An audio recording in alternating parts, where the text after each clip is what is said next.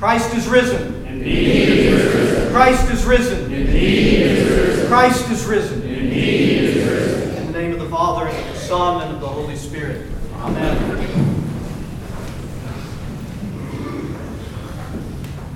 The Epistle of James and chapter 1 is a fascinating writing. It's filled with a number of different teachings, it would seem, and sometimes it seems like they're separated. This verse through this verse is about this, and the next passage is about another subject. The reality is it's all one teaching.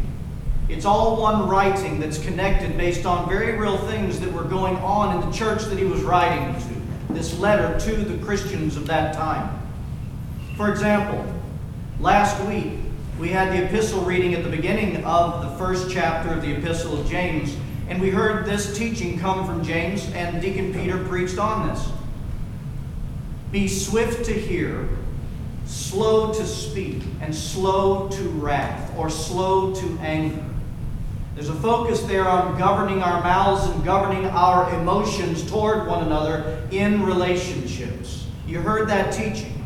And then today, beginning in verse 22 of the Epistle of St. James, we hear a very popular teaching that we've heard many times before when St. James teaches, but be doers of the word and not hearers only, deceiving yourselves. We've heard that many times, and on the surface that teaching makes sense. Don't just listen to the words of Christ. Don't just listen to the words that he gives and teaches through his holy church. That's not enough to hear. We have to then impart it into our lives, and that's very true. But he even gets more specific to help us understand why this is so important.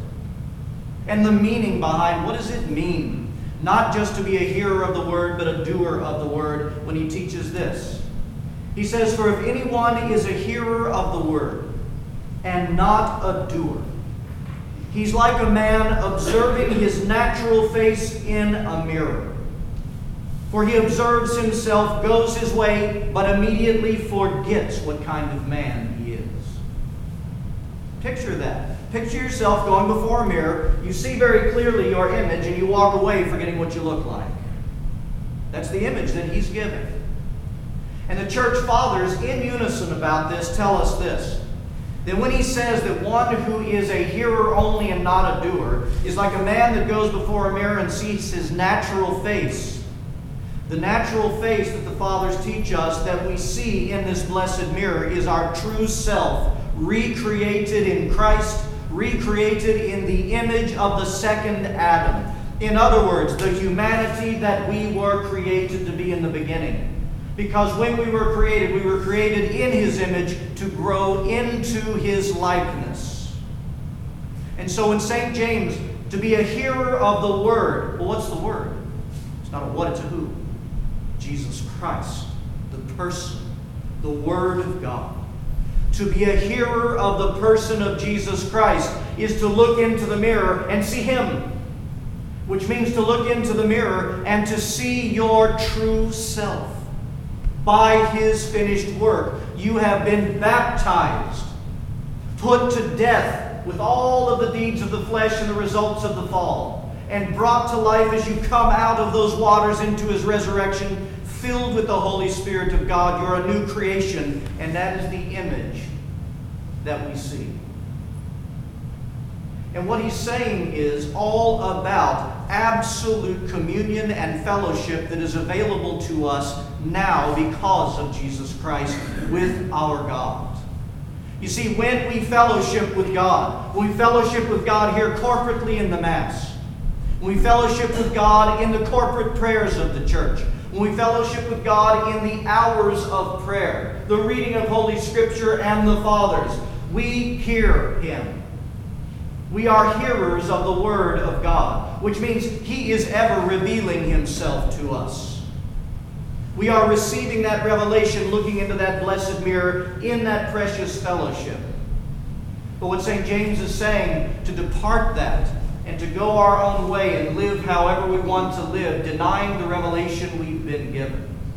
Denying the teachings of our Lord Jesus Christ that we have been given, we're like a person that looked into that blessed mirror and saw our true self, and we walk away and we immediately forget who we are in Jesus Christ. And And that's the word that is being given here. In fact, St. Paul uses the exact same language of looking into a mirror in 2 Corinthians in chapter 3 when he taught, but we all, the church, but we all with unveiled face, beholding as in a mirror the glory of the Lord, are being transformed into that same image from glory to glory, just as by the Spirit of the Lord. And it's like Moses. This is what St. Paul's referring to on Mount Sinai. When Moses went up to receive the Word of God, to receive from God the law. As he was receiving that, remember what happened to him when he was going back down? He was face to face there with God, so to speak, receiving the Word of God. And when he left there, his face shone with what? The glory of the God who he was beholding. So much so that it scared the people and he had to douse his face with the veil. That's why St. Paul says we with unveiled faces looking into a mirror see this. And it is to impart itself upon us and within us, and we are to be by the Holy Spirit transformed by it. But then I find something interesting. St. James starts talking about taming that blessed tongue that we have and taming our emotions. And then he goes to this mirror picture. Be doers of the word, not hearers only. Guess what he returns to again? The tongue. Because in the very next verse, St. James says this, and you heard it chanted. If anyone among you thinks he is religious, and by the word, that word religious in the Greek, it means if anyone thinks he is a fearer of God, who worships God, who declares the worth of God in their very life. If any of you think you are religious and does not bridle his tongue, this one's religion is nothing. There's an obvious problem going on in the church, isn't there? I know that never happens anymore in the church, but there was back then when he was writing. There's a problem. And the tongue was causing dissensions and a lack of peace. And I started thinking to myself when I look at that, when is it that we tend to really lose our self-control the most over the blessed tongue? And I think I've come up with a number of things, at least in my own life, you may identify with this, is that we truly tend to lose self-control over our tongue when we have been when we have been emotionally worn thin. Worn thin by things that have happened in our lives. The suffering that life tends to bring can impact us and bring us to an emotional thinness to where we lose the filter. Perhaps it's under times where we're being persecuted, offended. Maybe it's times when we're just simply absolutely physically weary.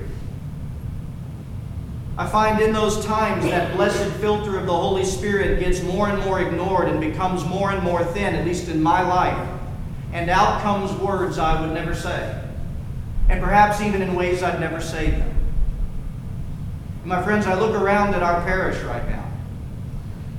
And I want to tell you that I look at so many incredible blessings over these last couple of years that are innumerable of all that God is doing, both with our cooperation and sometimes despite us.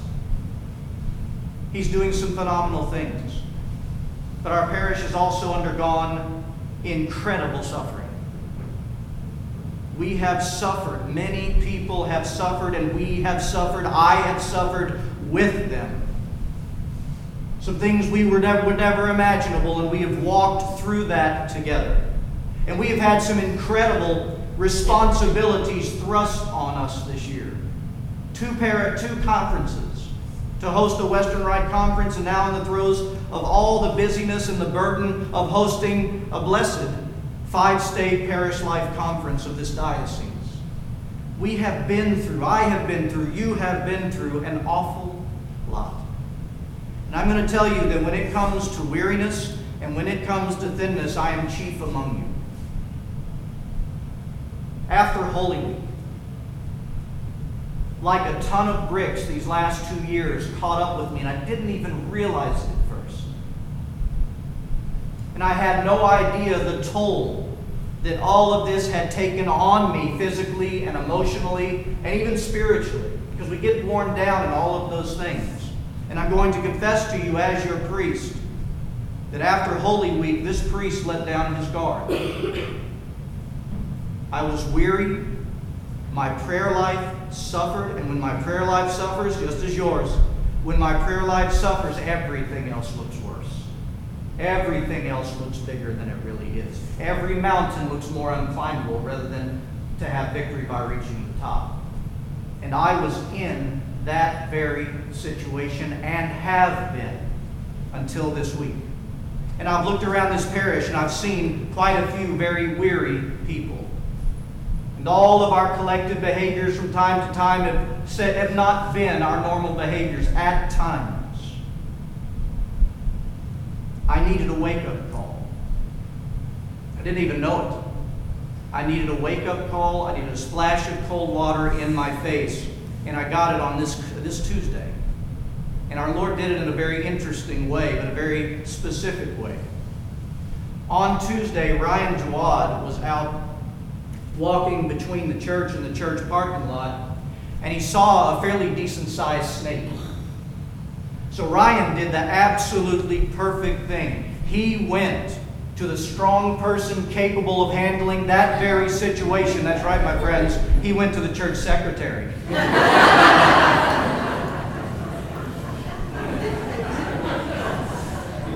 And I saw the church secretary get her weapon of serpent destruction, the garden hoe. And she went out through the garth and went over onto the path. But the snake wasn't there. While not being watched, Ryan had gone to get Annie. While not being watched, the snake had actually snuck its way into our garden of peace. Now, why do I call it a garden of peace? Because I can't tell you, I know you've experienced this, many of you, but so many people outside of our church come into that garth. And they will testify to me that they don't experience the peace of God in other places like they do there. And that blesses me every time I hear it. But the snake, while not being watched, had gotten into that very garden of peace. That thought stayed with me the rest of that day. I dreamed about it that night and woke up again thinking about it, and I knew exactly what our Lord was talking to me about, at least, and what to share with you. You see, in St. James chapter 1, at the very beginning, remember, he starts off about taming the tongue and taming our emotions, getting in control of our emotions. And then you hear something else at the end of that about bridling our tongue and getting it in self-control. Why is it that he is mentioning this so strongly? Because the power of the tongue is immense.